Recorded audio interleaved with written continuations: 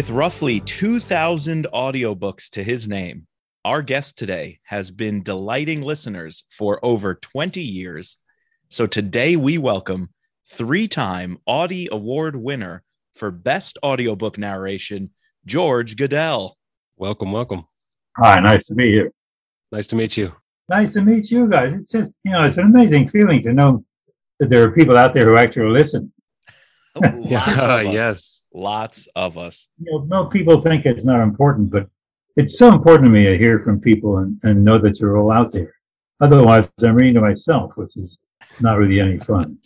Great day, because I just finished a new one called Oath of Loyalty. Oath of Loyalty, oh, yes. Wow. Exciting. And it is terrifically written, let me tell you. Yes. Just touches on the world we're living in right now, in terms of the great separation and authoritarianism and left wing and right wing. Listen to this. This is written by somebody very famous. I'm not going to tell you who. But listen to it in terms of today's world, which the Vince Flynn, Mitch Rapp book is about. Listen to this. At what point, then, is the approach of danger to be expected? I answer, if it ever reach us, it must spring up amongst us. It cannot come from abroad. If destruction be our lot, we must ourselves be its author and finisher. As a nation of free men, we must live through all time or die by suicide. Now, could that be written today? It sounds like Thomas Paine almost. It's Abraham Lincoln. Oh, okay. Wow. There we go. 1838. Wow. Right? That is for the war. That's so prescient for today. It's so apt. Yeah. That's my point. And he brings it to a point where you say, gee, you got to stop reading for a second and say, Right. hey, this guy knows what he's writing about. Yeah. Have you done much historical work or any sort of historical documents or speeches that you've recorded? Let me tell you. I think I just passed 2,000 books. Wow. So there's a good thing about that and there's a bad thing about that. The good thing about it is that I'm here doing it. Yes. That's awesome. Open doors for me that I would never have thought possible in terms of knowing things. But the other thing about it, which is interesting, is that I don't think anything has changed from the early days to now. I think I have formed the opinion, because of all the stuff that I've read, that the human animal is just that, a human animal. And it's the alpha people and the beta people and the delta people. And if you don't like it, we'll chop up your bodies and kill you. Right. Happen. It's amazing, because the eye of hope that Mitch Rapp brings us, Yes. even though it's fable, even though it's nearly possible, but not nearly. But that keeps us alive. And that eye of hope gives us a feeling that things might be able to work out well if we have guys like him, or spreading it around if we have politicians and people that believe in life instead of death. It's amazing. So the thing I've been doing for 20 odd, 30 odd years is talking a lot about human beings. Right. The fact that there's beauty in our lives, beauty in some books that nobody's ever heard of that are beautiful, that talk about the human dilemma of being good, being bad, making a choice, making a decision, love, not love. We still can do it if that time was there, if we could open our eyes to see. That's all the preaching I'm going to do. I'm trying to impress on you that people who will be listening to this, they hear somebody who's a storyteller, who tells stories. That's what I do. Yep. But, that's a fantastic philosophy, because we found with these thriller books, a lot of people just take them to the beach, read them, put them away. But someone like a Vince Flynn or a Kyle Mills is hitting on something deeper, as you're saying, themes of truth, honor, justice, beauty. That's right. Yeah. Well, how about you take us through a day in the life? What is it like working in this industry? Because many of us have no idea what goes on behind the scenes? Well, let me tell you about the nature of what I do also. People come up to me a lot of times and say, how do I record a book? I had a good voice and I think I can do it. Too many people look on this as reading out loud. That's the furthest thing away. You couldn't be further from the truth of this. What it is a change of an art form, and changing the written art form into the spoken art form. So what is that process? The process means that the narrator has to get into the empathic nature of the material, the feelings of it all. And you have to believe that the narrator, even though it's exposition, even though it says it's a rainy day today and clouds are falling, he has to be saying that for a reason, not just to inform you of the fact. So I always like to say exposition is character. If you're going to say the book starts with the sun was shining bright and the little boy jumped down the stairs and ran to the corner to get something in the grocery store, you can get that reading a book. You don't need a narrator. But if you say it's a sunny day and a little boy jumped down the porch and ran to the grocery store, you picture something happening, not facts being laid to you. That's the major secret of any narrative. And when that happens, that emotionality, that feeling, whether you're talking about I'm going to kill you now, you son of a gun, or it's a beautiful day, whatever you're saying, that emotionality is shared by the listener. So he just doesn't get information. He's getting an empathic rendition that gives it an immediacy when he's listening to it. So it's as if it's happening then. Even though the narrator is saying he ran fast and he ran through the woods, he's got to feel that running fast and feel that running through the woods. And if he doesn't, then he's just going to put you to sleep. You know, you can't, there's no reason to listen to it. So as an actor, I mean, I'm an actor since my early 20s. That's my training. My training is to read a script and what's his character feel like? And why is he saying this? Why is he sitting down? Why is he standing up? What's behind it? What's behind the words? One of the best things that are said to me from authors is, gee, George, I didn't even know I wrote it that way. That's a great compliment because I took his stuff and made it ours, not mine. Made it ours because you shared it with me. So that's what it should be about. So that's what I am. I'm a hermit crab skulking along the bottom of the ocean, finding my truth in someone else's imagined truth. It's an imagined truth, but it's true, but it's imagined. So that's the feeling that it's been. Now, I wake up in the morning, get my coffee, my bagel, and I go to my closet. And so with the pandemic, I moved the studio into my house. I have a very large closet. And I bought the stuff I needed to get microphone and soundproofing.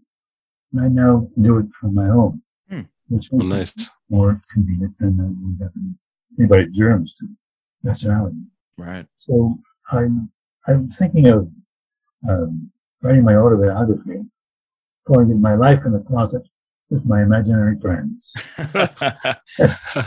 Happy to be one of those friends. Well, thanks. And now you are. Thank you. And when people write to me, when I get mail all the time, which I love, it puts them in the studio with me. And I tell them this, if you send me a message, whatever the book is, even if you don't like the book, if you send me, I didn't like what you did, it puts you there with me. And those are my imaginary friends listening to me. So that's the nature of it. I was an actor for several years, and at one point I was rehearsing a play with a friend of mine every day after rehearsal, and he wouldn't be with us when we go out for a couple of beers or just talk about the rehearsal. So I asked him, where are you going? And he said, I'm going to record a book. I said, how do you do that? And at that point, there was talking books, such as Books of the Blind, through the Library of Congress. And I said, how do I do that? Okay. They gave me this man's name. And at those days, before you were born, there were reel tapes not discs or digital stuff. And so I made what they call a demo reel of a few readings, and I sent it to this guy. No answer. I kept, and you do the follow-up letter, and the follow-up phone call, and the follow-up letter. I was in my 20s. Never answered. Never answered. Only about 2 years. And then I just stopped. And at that point, I was taking over in a Broadway play called Chapter 2. This guy comes backstage and said, "Gee, Mr. Brill, what's going on here? I'm going to record a book." And I said, so he introduced himself, and that was a guy I was sending my tapes to. Okay, I never answered. I could have gone two ways. I could have raised my fist and said, "You son." But I didn't want to. I said, "Why, sure, I loved you." So that was my beginning in talking books of the line. And it was just a gig between plays, between shows. Okay. I didn't have any idea what it was. That was in 1970, somewhere around there. What was the next step then to knowing that this was something that would be a passion for you? I'll tell you. The next step was they kept me at the blind, kept giving me books, Westerns, all the time. And I said, I can do other things other than Westerns. And so I tried out other books. And one day the studio manager, this time we had 7 studios in working, came in and knocked on my door and said, there's a library in Summit, New Jersey that wants to know if any narrators do library programs. And we weren't doing it. We had never even thought of that. And she looked at me and said, "Would you like to do a library program?" So I said, "Yeah, how much?" And said, "Give me a number." Yeah. Well, he gave her a number, and she came back and they said yes. So I had this gig to go to. I had no idea what I was doing. It was a little library in Summit, New Jersey. So I put a few things together, some sample readings and some, gab, and went to this little library. There were like 300 people in this little room, standing, sitting, leaning against the wall. And when I came in, it was like a rock star. It just surprised Alan. And from their comments, and when I read stuff for them, they were so grateful. It wasn't a question of, "See, you're great, you're famous." It was a question of thank you for doing that for us. Yeah. And I said, there's got to be something in this. So I created a program called the Art and Artifice of Audiobook Narration. And for several years, I toured the country. And every place I came in, it was an incredible experience for me. A number of people, and from great books to bad books. I'm not an arbiter of taste. I just try to make whatever I'm reading work. Sure. And from the best books to the worst books, these people are so grateful for it. And that process made me realize that this is something much more than entertainment. It is entertainment, but it's something much more because it brings some very heavy, deep literature to people who would never have read it. Right. And right. They experience it. And people who listen to Les Miserables and they never read the book. So it's a thick volume. But they loved it after Les Mis was on Broadway and it's a famous show. It becomes available for them in a way that they never thought possible, only because they shared it with me, because I read it to them. You know what I'm saying? So that's when it became a serious thing. Then what happened was, at one point in my career, I was getting tired of doing the lawyer, the judge, the father. And you can see me on Law and Order. I'm always the father whose daughter gets raped. Oh, boy. And I was getting tired of that. So say, look, if you guarantee us a number of recorded hours, we'll guarantee you a paycheck. Wow. Okay. So that's cool. There it is. That'd be nice. So that's what I did. It allowed me to say no. It allowed me to say no to a lot of properties, a lot of plays I didn't want to do, and no to some stuff I didn't care for. And then it became like a rolling snowball down and up. It became more, books became more important. And I'll tell you, man, I love this, what I do. It makes me feel that I'm contributing in a way that's special. What was the biggest shift or lesson that you've learned, through your voice acting career? I'll tell you, the people call this voice acting. There's a thing as voice acting. It's acting. Sorry, acting. No, I'm not going you, but people, I'm a voice actor. I've heard people say I'm a voice actor. Voice actor, what does that mean? You can't act with your body or your arms, or it doesn't make sense to me. So it's performing. You're actually performing a book. And that's, in order to do that, you have to be honest with yourself. And the feelings that you portray have to be real, imagined feelings about real, imagined things. That's what I mean by imagined truth. The truth has to come out even though it's about a story.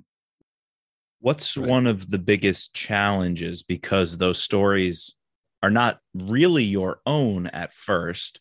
They are the work of another author, another mind, another imagination.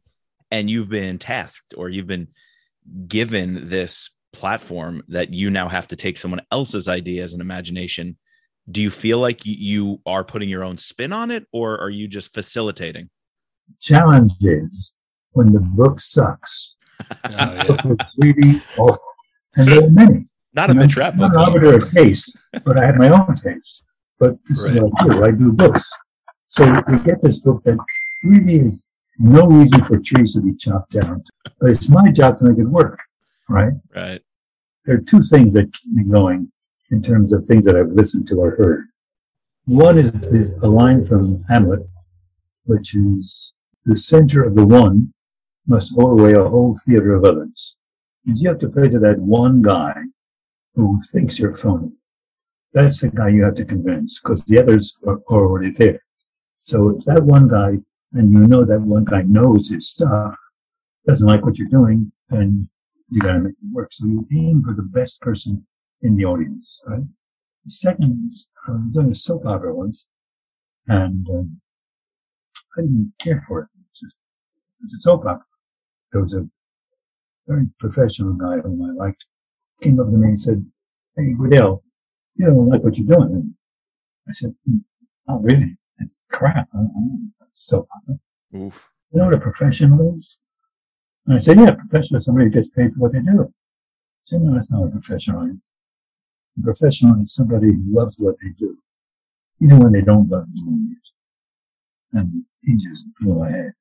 And that's never left me. I don't love what I'm doing. I ain't there. And I've got to be there to do it. So those are the two things that carry me through for time. Good lessons. The difficult books are challenging. It makes it really worthwhile. I remember it's a book called Gravity's Rainbow, Thomas Pynchon. I had to have a compendium next to me that explains what he was doing, because I wouldn't have understood. But we did it, and then an amazing experience. The same thing with James Joyce. The heavy books like that, it's a challenge to me as a person, because I was not a big reader in college. I had too much fun to do that. So came out, and I left college in my senior year. I'd be accepted to medical school. I didn't want to go there. And they came to New York to be an actor. So it's, and beginning to read and feel what's in the book. I mean, I can give you a list of stuff to listen to that are amazing experiences. But you never really know that because they're really hyped. It's not a bestseller doesn't mean it's the best book. Bestseller means you sell a lot of copies and it's popular. But there are a lot of books that I've done that I'm happy that I've done. And oddly enough, Kyle Mills he's a good writer. Okay. He's a very good writer. And even though he's writing a formula book, and I think he maintains a very high level of quality in terms of writing craft. His dialogue is excellent. His exposition is terrific. I have no qualms about that. Other people say, it's just a thriller. It's not just a thriller. You got to listen to it on all sides. Did you notice a shift from covering Vince's work, from Vince Flynn's days to Kyle Mills? It's the same characters, a lot of them, and the same universe, But was there anything in the style of writing or the way you had to deliver the books that you recall changing, or do you have a similar approach to all of the novels in this genre? It's the same thing. It's the same thing. The style is very much Vince Flint's style. That's why he's doing it. There isn't much difference in style. I've noticed a more intense feeling, and that's really grounded in the action of the book. I think he's very honest. He is very honest to Vince Flint's characters.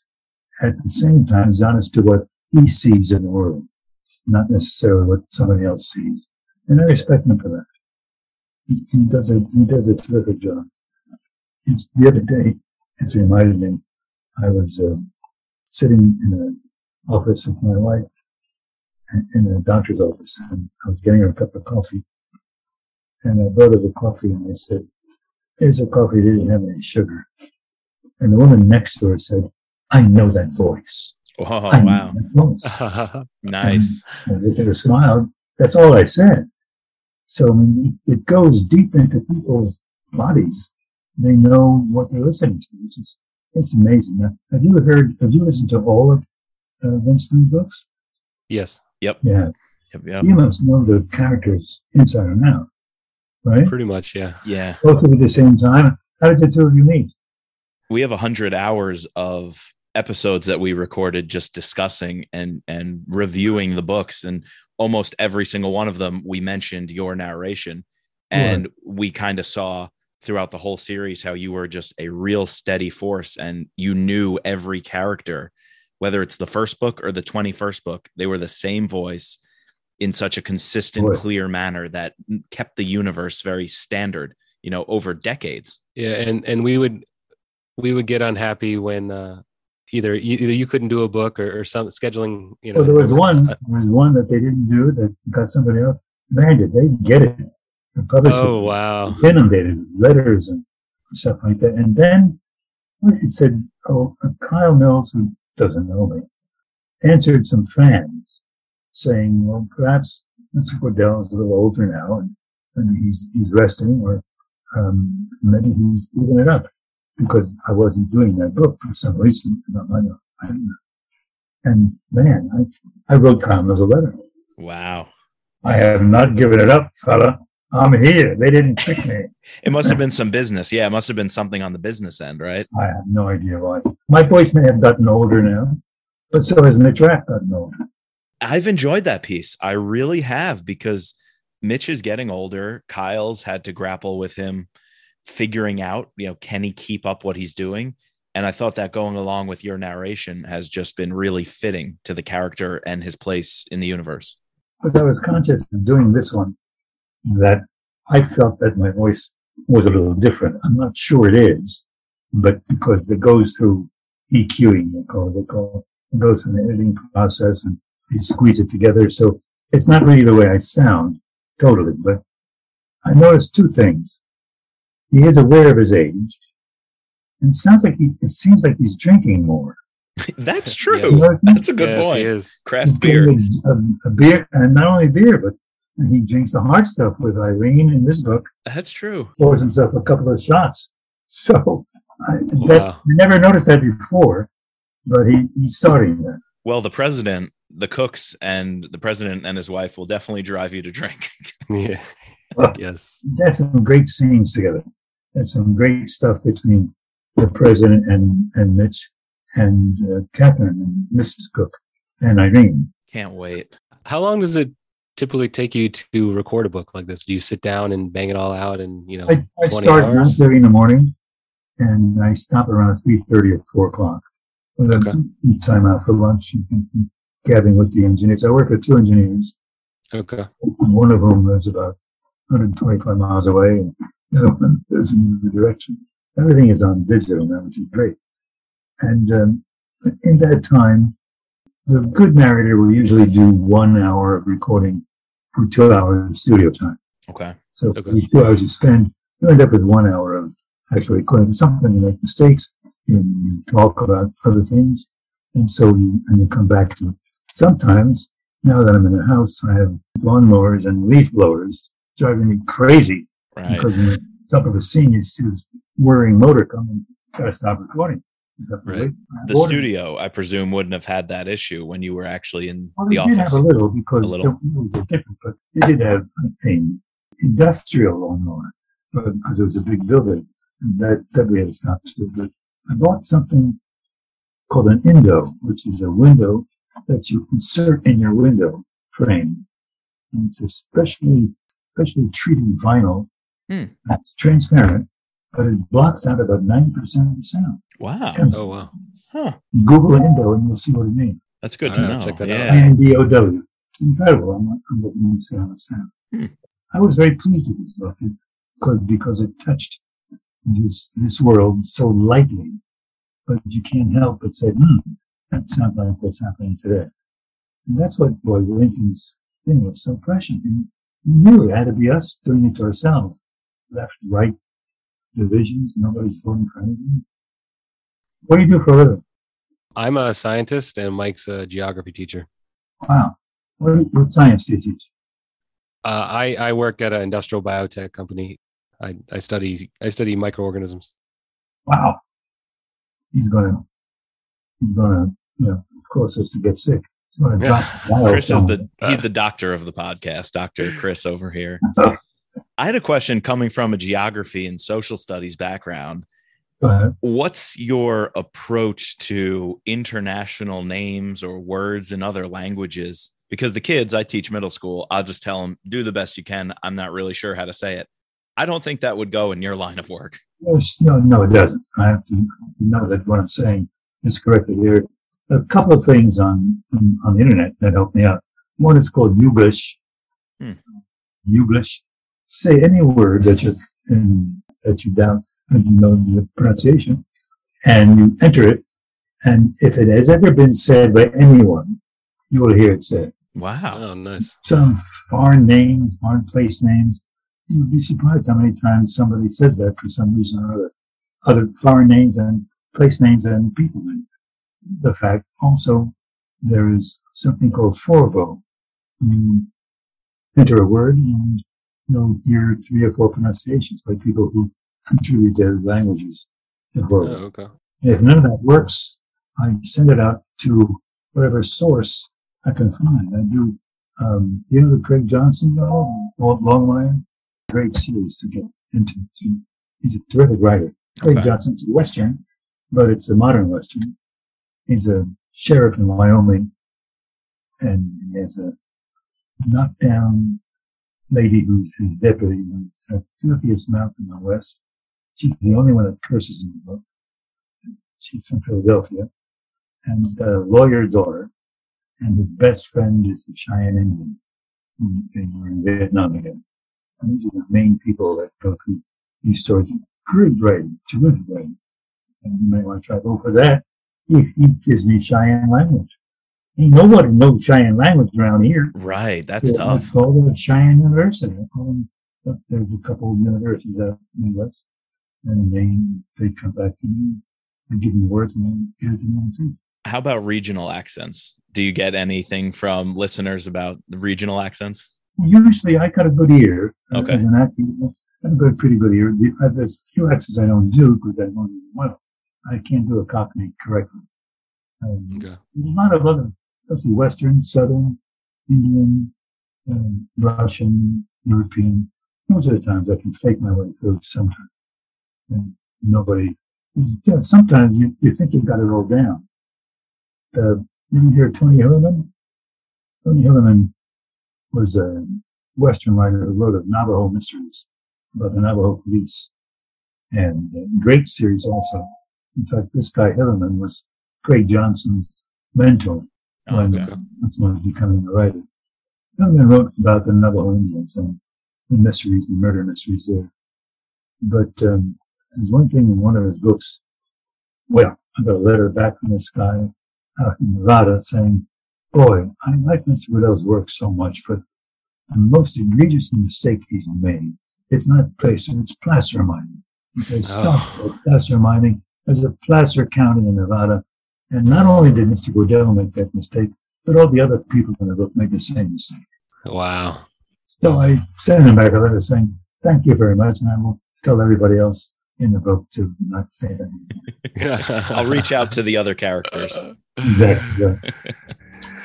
I know this is probably an impossible question to answer, but since you've read over 2,000 works, but do you have like a favorite book or a favorite series that you just can't wait? And besides Mitrap, This series by Craig Johnson, the Walt Longmire series, great story. Tony Herman series, was marvelous. There's another one that got me going this series way back called the Cat Who series. It's the cat who solved mysteries, the cat who loved Brahms, the cat who loved piano playing, the cat who loved each one, written by this lady from Michigan, Lillian Jackson Brown, her name was. And the studio manager came over to me and said, would you like to do this book? And I said, no, Chuck, I don't want to do that. It's the Siamese cats who solve mysteries. What do you think, I'm an idiot? And said, just try it once. I tried it once, and people came back. They loved that book. And it really was, I found out I was so wrong. It was so charming. The worst things in the world happened in this city, in this little town up north Michigan.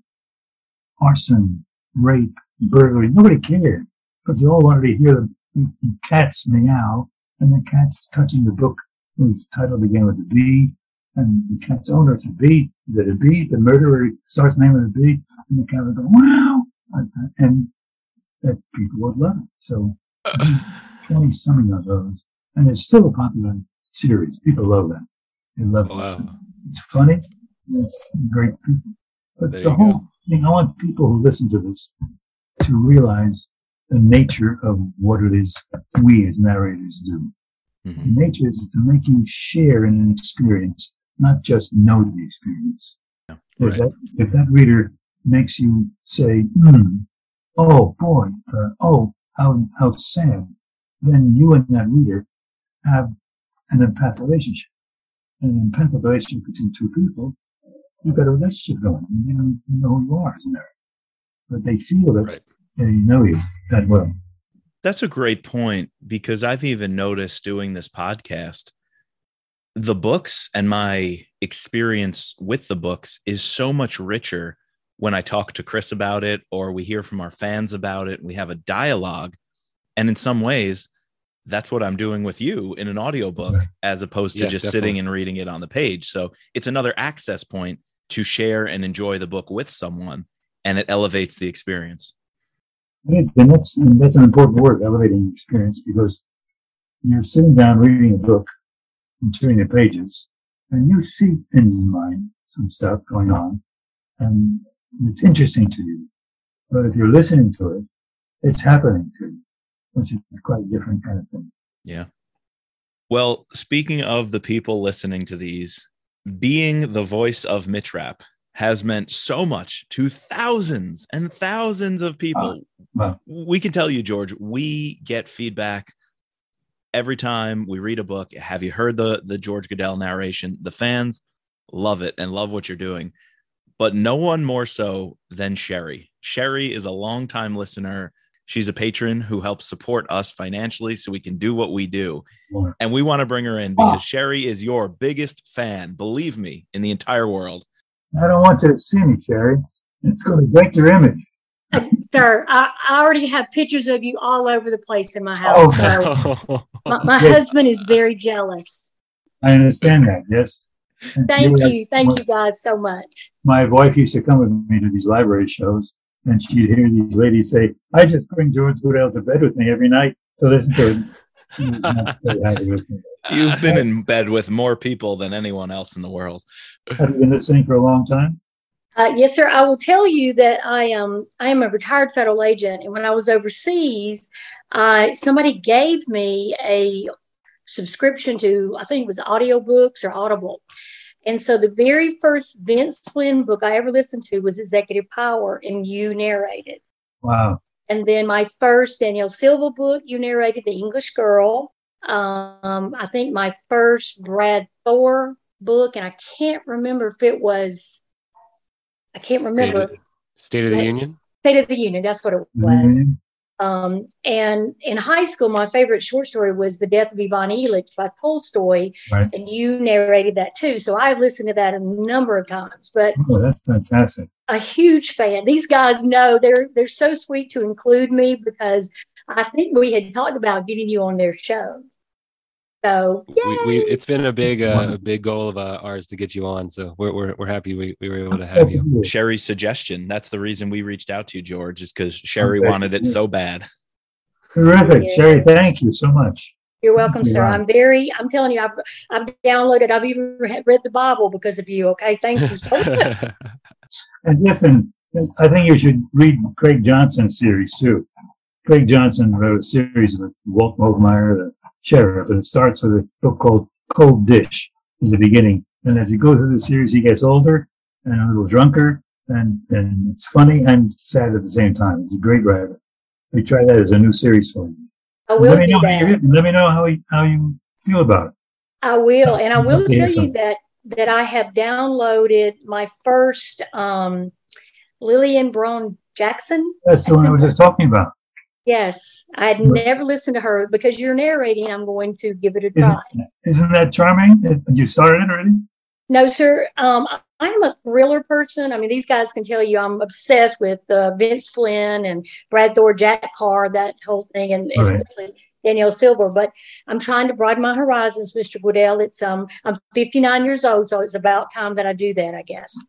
I'm 143 years old. I do the same thing. You look damn good for 143. The Lillian Jackson Brown is terrific.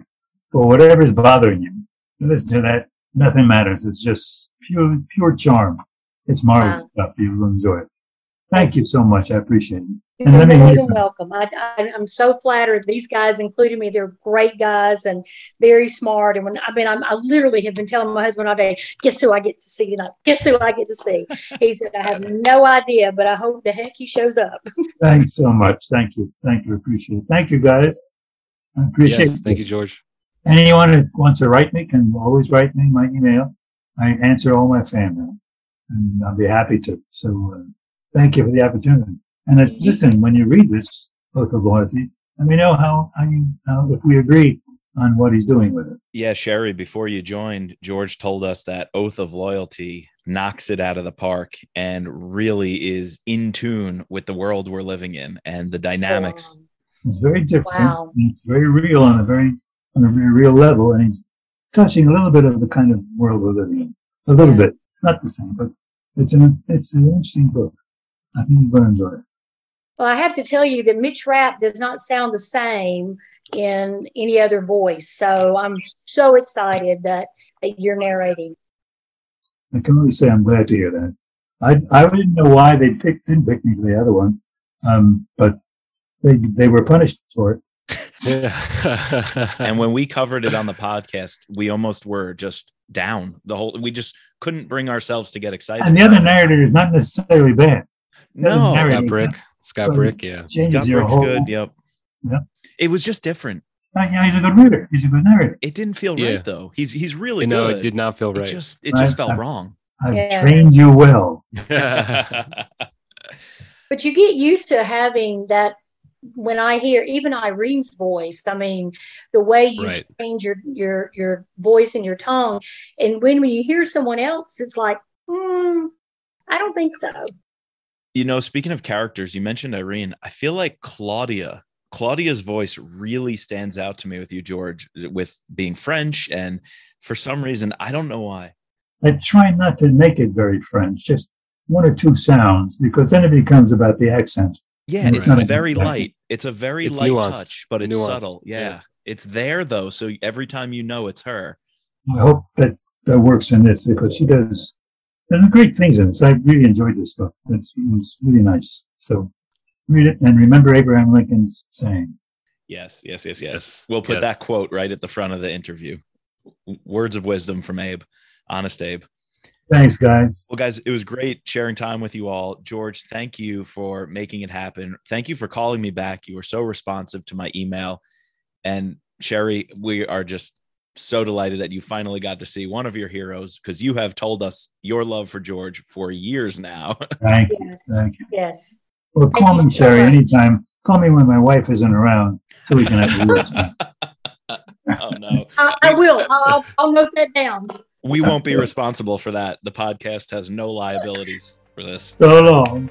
Take care. Bye-bye. Take care, Thank you guys everybody. so much. Bye, Good Sherry. night. Thank you.